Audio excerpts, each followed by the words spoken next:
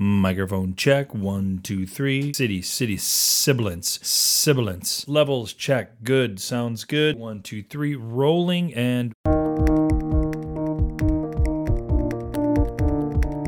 We are really privileged or thrilled because with our nomination for AAC, it is the first time that American Society of Cinematographers opens the category for documentary filmmakings, which gives new hope for cinematographers. When we use the last percentage of the battery, we just packed and go and get back in Skopje. Just for 3 days, we spent a lot of time in driving just to pick up and to start the shooting. I mean, to settle down in the village, so all the supplies and equipment. So it was very difficult. Hello and welcome to The Documentary Life. This is a show that sets out to inspire and inform you on how to best live and lead your own documentary life. I'm your host, Chris G. Parkhurst, and this is episode number 138, and it is brought to you by MusicVine, creators of the most original, easy-to-use music licensing platform for you, the independent documentary filmmaker. By now, I imagine most of you have seen the extraordinary documentary film Honeyland, which is about the last female bee hunter in Europe who must save the bees and return the natural balance when a family of nomadic beekeepers invade her land and threaten her livelihood.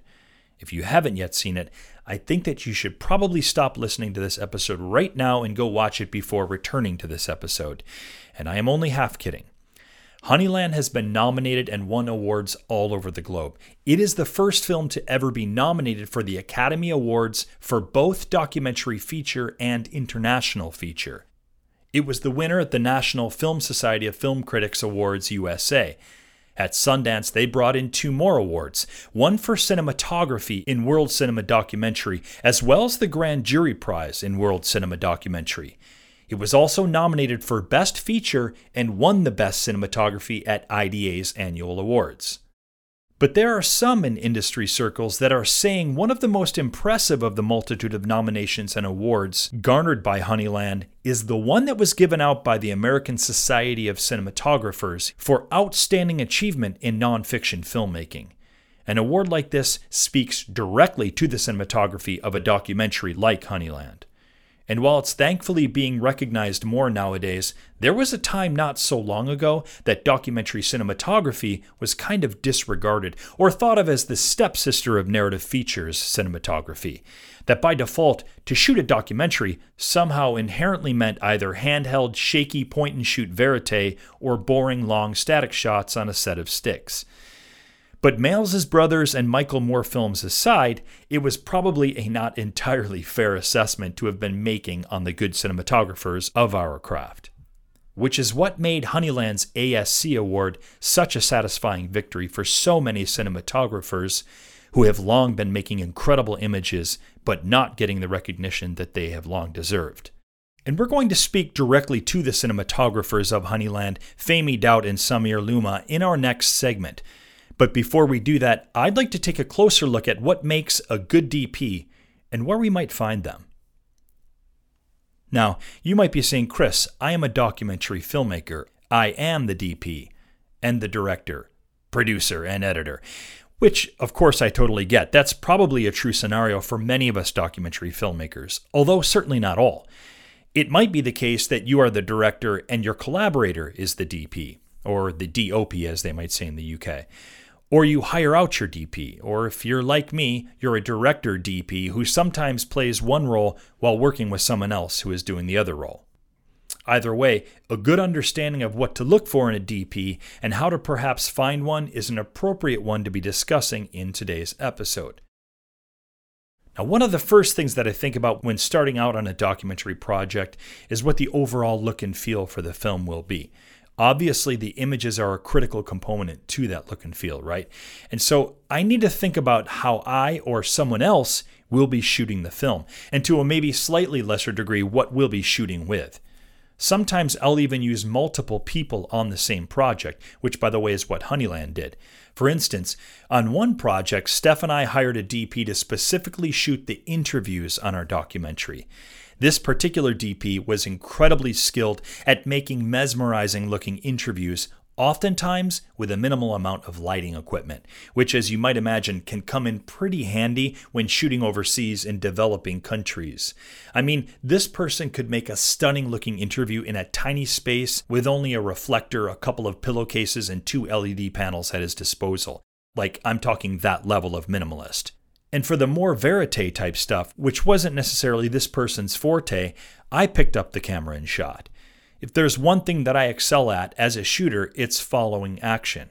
I can quickly pick up a camera and engage directly with a scene in a way that puts a subject directly in their environment or situation. With a camera, I am often using my director's storytelling sense alongside my editor's brain. Now, while I've learned to light and set up my interviews fairly adequately, it will most likely never be my strong suit. The point here is to utilize the strengths of certain DPs and shooters. And so one DP might not be the right person for one project, but a perfect match for another. A DP who specializes in sports photography might not be the best person to shoot your observational doc in Macedonia. Of course, if you are not the person who is shooting your documentary, you are probably going to have to pay the person who will be. And you'll need a budget for this. I get asked all of the time what a fair price to pay a DP is. But that's a pretty complicated question to answer, because there really isn't a simple one. It's not like the commercials or narrative features world where there are standard industry rates, where on a 10-hour day a DP or a camera person makes a certain rate, and after 10 hours it goes to time and a half, after 12 maybe double rate. Unless you are working on a significantly budgeted film for HBO documentaries, you're not generally working on any sort of standard rates in documentary. In fact, many DPs working in the commercial world who are hired to work on a documentary are often taking a significant pay cut. And so where a DP might make, say, $1,500 a day on a commercial gig, on a documentary, he or she might be making half or even less that day rate. And often on documentaries, it's not unusual at all for a DP to be working on a project rate instead of a day rate.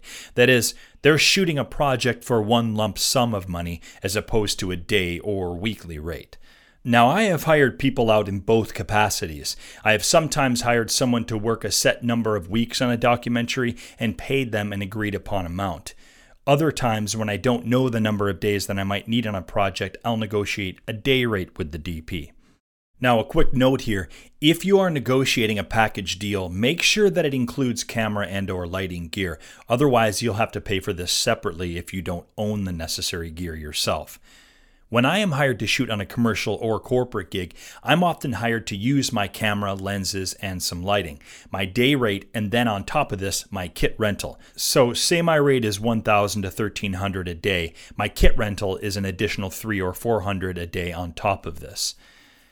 My documentary rate is often considerably less than this, and my rate is inclusive of my gear. It's not separated out. Sometimes I'm working on a lump sum for a project, but generally I'm on a day rate, even on documentary gigs. One more thing to note here, if you are shooting your own documentary, it's important to remember that your time is worth money. That is, you should be paying yourself. So make sure that on any of your budgets, you are including your rates in that budget. Now, if you'll be hiring out your DP, another important consideration is the personality and work ethic of the DP that you'll be working with. Sure, their IMDb might be impressive, but are they someone that you're going to be able to spend days and nights with? Do they travel well? Is this someone that you know? Or someone that you've worked with before? Or someone that has worked for someone else that you know? Do they have solid references? If you don't know this person, it's a good idea not only to look at their overall body of work, but also to try and find out a little bit about who they are and what they might be like to work with. Meet up with this person if they're in your town, or have a Zoom call with them. But also speak directly with other directors that they have worked with in the past. This should give you at least some cursory idea of what it might be like working with them. Getting the right DP for your project is a delicate balance of finding the right person for the overall look of your film, the right personality to work alongside, and then, of course, the type of budget that you will be operating with. How about you, Doc Lifer? What are you looking for in a DP? I'd love to hear your thoughts on this, and I'm sure others would as well. And a great way to do this is to join me over to the D Word, where I currently host one of their topic forums, the Documentary Life Podcast Forum. It's a great way to continue on with conversations that we've only just begun here on the program. So get your voice heard and pick up some tips and suggestions from other doc filmmakers by heading over to d-word.com. All right, let's get to talking with those two DPs of the wonderful documentary that turned heads in 2019, Honeyland. My conversation with Fahmy Daoud and Samir Luma is just around the corner here on the Documentary Life.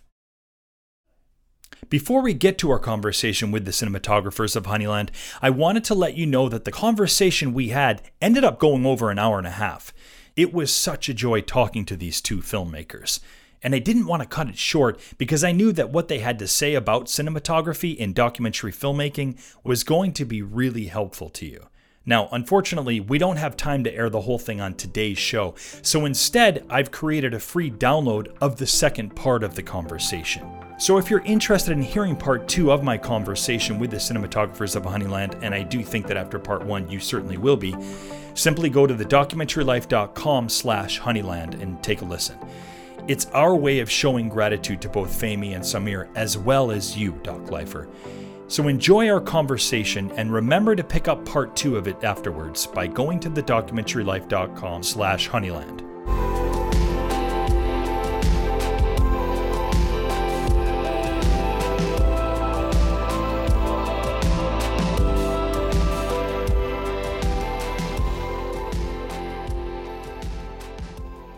I want to take a moment to tell you about a music licensing platform called MusicVine. Here on the show, we often talk about the importance of good music. You know I'm a stickler for capturing the best audio possible, as it has the power to amplify your visuals and can move your audience to spectacular places.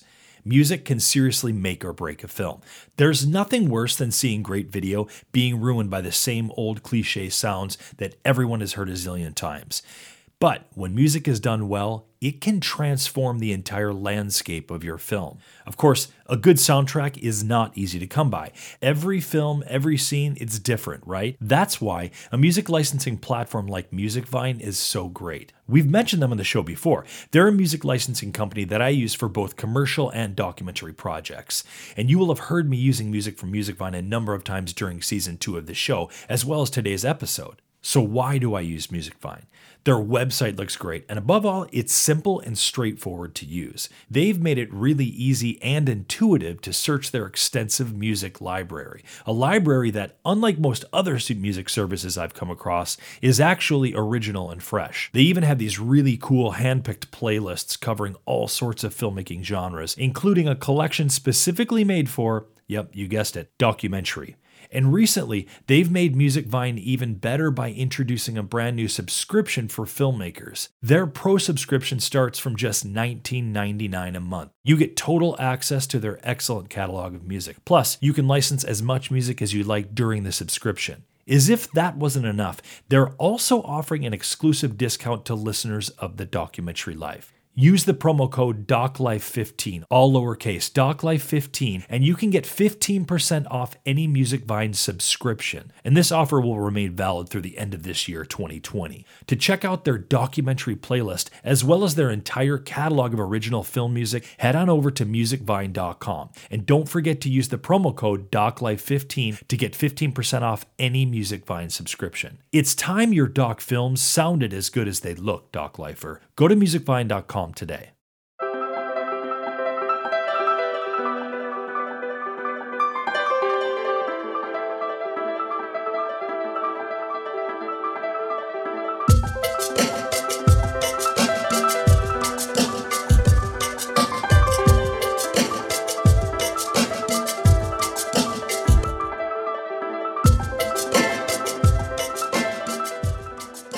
I am excited to be speaking with Fahmy Daoud and Samir Luma. They are both the cinematographers of the award-winning Honeyland documentary, which so many of us have been talking about. Just to give you some idea of the awards that Honeyland has incurred, They have received the Outstanding Achievement in Cinematography in Nonfiction Filmmaking from the American Society of Cinematographers. They also received Best Cinematography Award at IDA, Cinematography Grand Jury Prize, Special Jury Prize for World Cinema Documentary at Sundance Film Festival, and of course, very recently, nominated for not one but 2 awards at this year's Academy Awards, one for Best Documentary and the other for Best Foreign Language Film. Fahmy and Samir, it is an absolute pleasure. Welcome to the Documentary Life. Glad to have you joining us from Macedonia today. Yeah, thank you for you invite us. We are so glad to be also part of this podcast. Show. Podcast. Yeah. Thanks, Chris, for inviting us. Looking forward to this. Absolutely. I'll bet it's been a pretty crazy time for you guys. I mean, at the time of this recording now, we're only a couple of weeks removed from the Academy Awards, and I know that you've only recently flown back to Macedonia. What has it been like for you the past few weeks, and then what's it like returning to Macedonia now with so many accolades attached to your name with this wonderful documentary, Honeyland? I mean, it's a big and heavy weight, I will say. Fahmy, my colleague, he arrived a little bit earlier when everybody were so much excited, about everything. We still, feel the excitement from our audience. Yeah, they were waiting to come back from LA. And finally, when we got back here, we had one small ceremony here. This award that we have some in the local in Skopje. Yeah.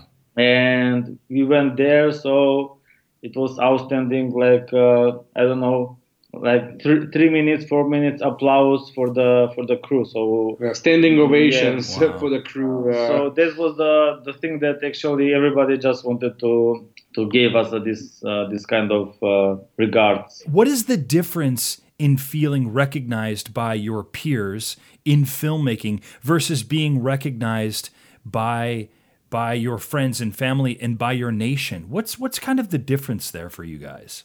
I mean, of course, there is a big difference. Yeah. What for us as a filmmakers, as cinematographers, really the recognitions that we received from the world famous cinematographers who are members of American Cinematography Society. Yeah. Then from the grand jury, which everything started on Sundance a year ago, from the IDA, International Documentary Association, and now the nomination that we are getting, and the moment when we are recording this podcast, we still don't know whether when you will hear this podcast, whether we are winners or not. So basically from IMAGO, from the International Association of Cinematographers, it's really what matters the most. Because having in mind that we are coming from the place where we cannot consider that there is a huge film industry. We cannot call it industry because during the year there are, like 3 to 5 movies, probably 1 or 2 documentaries, or maybe none.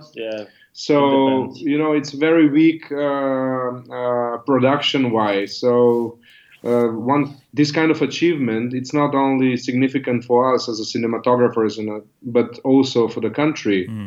Because, for example, the last time when we had nomination with a fiction movie was 25 years ago in the foreign language category. So I hope that we will not wait 25 more years for someone else to get this, to produce something which will be recognized worldwide. Exactly. Also, I can add just that this is especially for us as a cinematographers, it's very unique. I mean, even from our country, nobody till now had this kind of achievement. So I can say not just 25 years ago that we got this nomination about feature film, but all these awards that we are recognized by ASC and by Sundance and so on. So they are so unique and historically for our country. Incredible. that is giving something like more value, or how to say, Yeah. I mean, also, it's very good to point out that we are really privileged or thrilled. I don't know which word to use, because with our nomination for AAC, it is the first time that American Society of Cinematographers opens the category for documentary filmmakings, which gives new hope for cinematographers, exactly non-fiction filmmaking, that somehow the craftsmanship, the visual approach has been recognized by the masters of cinematography who actually nominated us, and they decided this year for the first time to have award category for the documentary. That's right, and I'm glad that you brought that up. It's really important to mention that. On one hand, I'm sorry that it's taken this long, right, for the ASC to recognize nonfiction filmmaking and documentary, but I'm also extremely elated that they have done that. And you guys, there couldn't be a better first award than for you guys. Yeah, maybe they waited us for this film, so that's right. They were waiting for the best. That's the reason. A big reason that of course, we've had you on the show today, and something that I'm extremely excited about is we haven't really dedicated, surprisingly enough, here we are 125 episodes in, and surprisingly, we haven't really had a show that was completely dedicated to cinematography. And that's such a big reason, obviously, that I've had the both of you on. And so, with that being said, with a film like Honeyland, how were you guys first approached to work on this film? And what is it like working on a film together, both as cinematographers? I mean, I'm so glad to hear that we can say that this is another first time so documentary cinematography on your podcast, which is good to hear this. Well, everybody are asking, how come two cinematographers? Is this possible? Yeah. The crew that was working on Honeyland, the two directors and both of us, we were working before on another documentary called Lake of Apples. And we were limited with the time because we were commissioned. So we didn't have so much resources. So we were commissioned in certain amount of time, which was very short, to deliver the product, the video documentary about nature conservation of one lake. So that's why the producer, which is the director, decided to get on board one more director and two cinematographers. I see. And we saw that actually we functioned. Everything goes so smooth and very productive that when we got commissioned for, in the beginning, the video we're supposed to produce about nature conservation, we had 3 months, so we decided, we continue again, 4 of us, to make this video. Just to finish somehow. And we didn't have in mind that it will take us 3 years. Right. Because in the beginning it was idea to make one, how to say, short video about this nature conservation program. Yes. But when we discovered, and when then the second family appears, this was the thing that we started to think about, to connect them to our story. Yeah.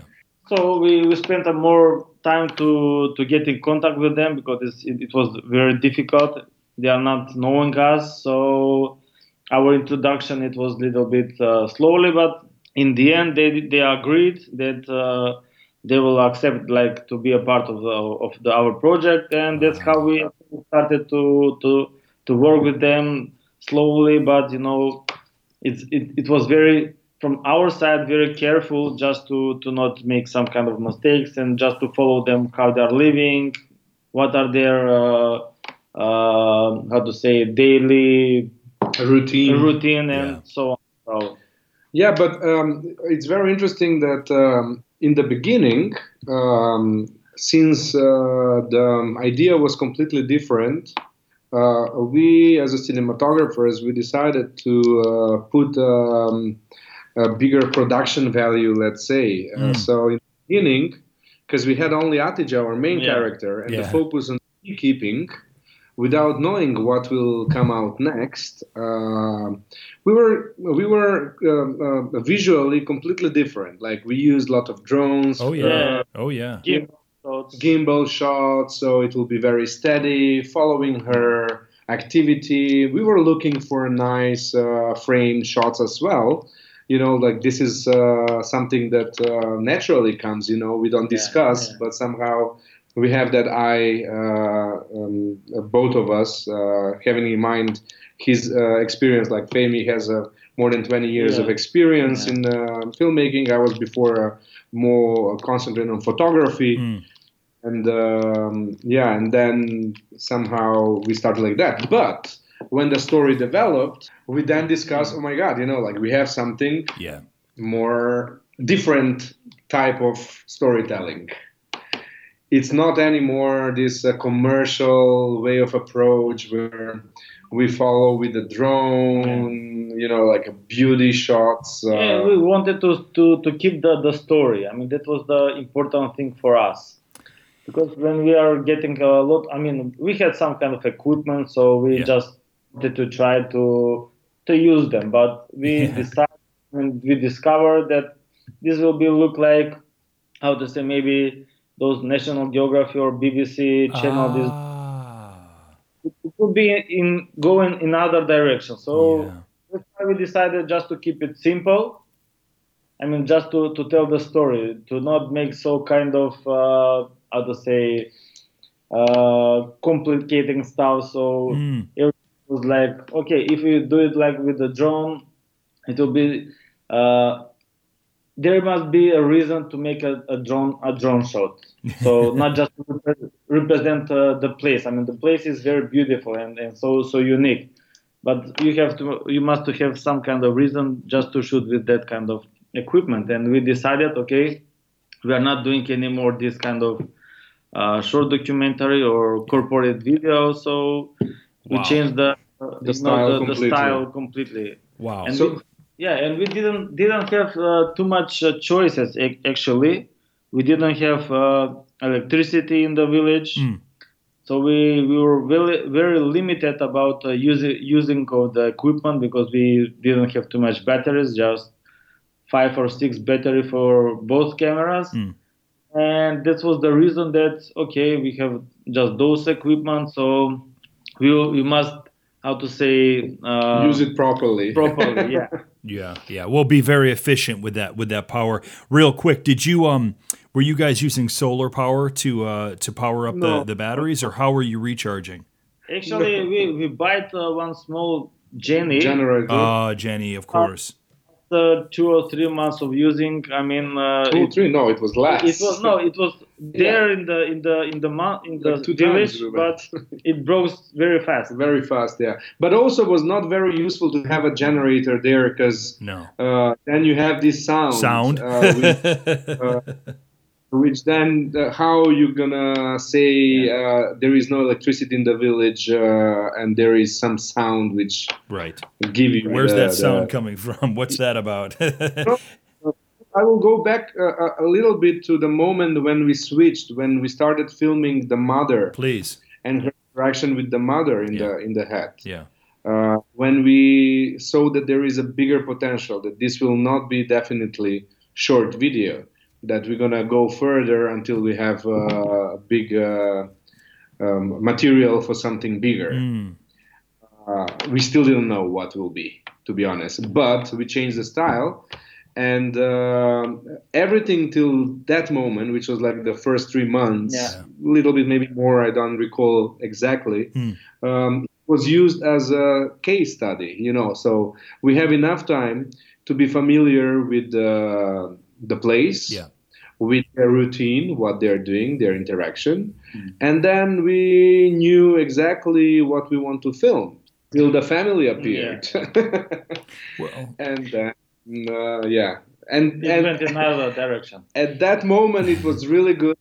we were two cinematographers. Yeah, right, of course. That's I definitely thought that occurred to me pretty early on. You know, like two cinematographers with two directors, we could easily split. Yeah. And we can, because we were limited of shooting days, like 2 to 3 days, because of limited memory cards and limited batteries for the camera. Were you going back into town to recharge and to offload footage? How were you recharging at that point when the Jenny stopped working?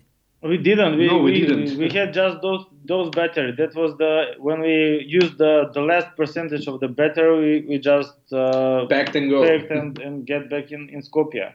And how long would it take you to get back to Skopje? Around 2 hours by car. Yeah. It's 2.5 hours by car. This is brilliant. But it was problematic because the terrain is not so. Yeah, and we have to go twice.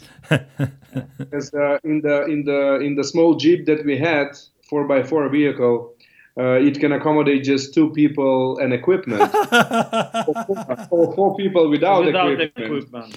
So Feko and Ljubomir will drive. Femi and Ljubomir will drive early morning. Yeah. And then me and Tamara will drive with my car to the closest village where we can go with the light cars. So I will get back to them. I mean, just to pick them and get back to Bekile. And that is just for 3 days. We spent a lot of time in driving just to pick up and to start the shooting. I mean, to settle down in the village, you know, so all the supplies and equipment. So it was very difficult. But brilliant nonetheless. I love this. I don't think that it should be understated, the power of the decisions that you and the directors made here in terms of aesthetics. Going from shooting a somewhat stylized, somewhat more produced film and having this other family arrive and then deciding to change the way in which you shoot the film, it cannot be understated the power of that, because it is absolutely felt. The second that family arrives, the pacing picks up, the erratic nature in some ways, and the way that things are happening. You know, her world, and to see how Hatice's world is completely shifted upon the arrival of this family, and her work is completely disrupted. That is felt so much in what happens in the way that you guys are filming. And so I don't think it can be understated, because I think a lot of maybe less seasoned or even veterans might have continued shooting with drones and continued shooting with gimbals and not made that shift. And you clearly made the perfect choice for the way in which to tell this story. And I can't say enough about that decision. And I assume that was a collaboration between you and the directors. It is precisely that moment in doc filmmaking where the story tells you in which way it should be told. And you guys followed that, and it's beautiful. Yeah, it was natural somehow, because the peace and this tranquility that Hatice in her daily life had in this abandoned village, in the relation with her mother, there was no way you should use handheld, because we knew exactly the mother was never left this small house. We had only one position, eventually second position, which was very hard in the winter to get, because it was right next to the stove. So basically, you know exactly what kind of shots you're able to get there. So there was very rare time when we were forced to get the camera off the tripod, because there was no way to lose the time, because we never interrupted, or we never tried to impose to our characters what to do. So you don't have time. For instance, when Hatice is putting medicine on the face of her mother, but this tiny little space. No, you just grab the camera and try to be still as possible. Right. But in contra with the family is different. You have 7 kids, which are all around the place. There is always something They're happening fighting around all the you. time with the father, with the mother, Yeah. with the bees. So, as you can see, you could follow them from distance when they're not aware with a telelenses, or you're close by with some wider lens, trying to follow their fights, their running, their whatever, because always there is something. So in these cases, most of the time we spend both of us with the family to try to capture some moments, because there's always something going on. Yeah. Yeah, we will just try to observe them all the time, to be somehow like invisible eye all the time. So because they're in the same time there's happening. I mean, something with the small kids, with the girl that she was climbing on the roof. So the other kids are playing with the dust and so on. That's how we can actually split to different certain situations. So yeah, I remember many times we were like, like Feko will yell at me, "Oh, give me the wide lens." So we will just, throw to each other the lenses, because we didn't have too many lenses. We have one pair of lenses and one micro lenses, so 3 lenses in total. You were completely sharing lenses. You didn't have 2 separate units. No, we didn't have 2 separate. We were sharing lenses. Even better. We had 24-70, 70-200, and one macro that is 105. 5, yeah. That's it. What cameras were you guys using? Nikon DSLR. Really? That's what you were shooting on? Yes, this the reaction actually that we heard too many times during these awards and festivals. Yeah. With the people that we met, the professionals and because people. they thought that maybe we are shooting on some kind of Alexa or better cameras, but when we answered to them that is Nikon DSLR, they were just amazed about the. I want to get a picture. I want to give our listeners a picture of the dimensions of the room or the house where Hatice and her mother lived, where you guys were filming. Because I say this because it reminded me of a lot of when I would film in Nepal. Very, very smaller areas, dark areas that you'd be working in, and there just wasn't a lot of room. And so a lot of room to work in. And so I'm curious, can you give us an idea what the dimensions of that room that you were filming in, what that was like? Yeah, you will apologize because we are not familiar with inches, but we can say in centimeters. Of course. We're a worldwide podcast. Okay, so it's like 2 by 2, 2 by 3. 2 by 3 meters. 2.5 2 by 3 meters, something like that, or maybe 3.3. But if you are getting in the mind that we had this one couch that is in the front of the door, I mean against the door, and the right side it was so small bench, and where the mother stove, was living, and the stove, so you don't have any possibility. I mean, you it's like 2 walls are taken away immediately. Yes. So this the room actually, and it was so dark because there is no chimney, so all the smoke it's inside. Yeah. So that was another obstacle we had, and luckily we were 2. So every time when somebody will get dizzy from the smoke, we'll jump out and we'll be replaced by the other cinematographers. So yeah.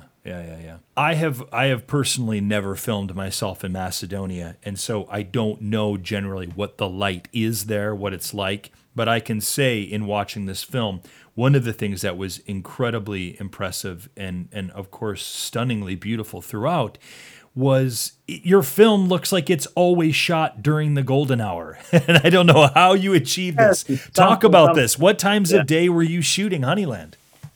I mean, during the day, we will stick in the hut when it's too hot outside, or with the cows, with the family, or we will use, for example, we will plan, to work early morning in the summer because it's more pleasant. Otherwise, during the heat, neither the bees are, active. I mean, they are active, but it's very hard to to stay on that sun. It's really hot. So most of the time we were really forced to shoot in the morning, and then in the afternoon we'll make a break for lunch because we needed to cook our lunch on the open fire so we can eat something, and then after a small break we will continue. And usually, if it's working with bees, we will follow Atice for some several kilometers to the spot where we will catch the golden hour to shoot the activity. Actually, that was the only time for the interiors. I mean, during the day, after the afternoon, that is the direct sunlight in the window or in the door. So the only thing that we actually had one small 50 centimeters by 1 meter whiteboard. So that was the only thing that we just left it on the floor, that somehow the direct sun hits to the whiteboard and we get more details in the wall. So you did actually have some bounce happening. Yeah. We had. This is the only thing that we actually somehow can manage the sunlight. No, nothing more. Nothing more. Because it was very contrast, and then we really needed a little bit more details. Right. The direction is a little bit difficult because in front of the house there is this hood. Yeah. So it's not so possible to the sunlight can get inside to the room. So that's why we put it to the door. I mean, on the ground. Yeah, bounce from outside to inside a bit. So that's the reason how we actually managed. This was only part one of my conversation with Fahmy and Samir. To listen to part two, go to thedocumentarylife.com/honeyland and download part two. And we'll see you next time, Doc Lifer.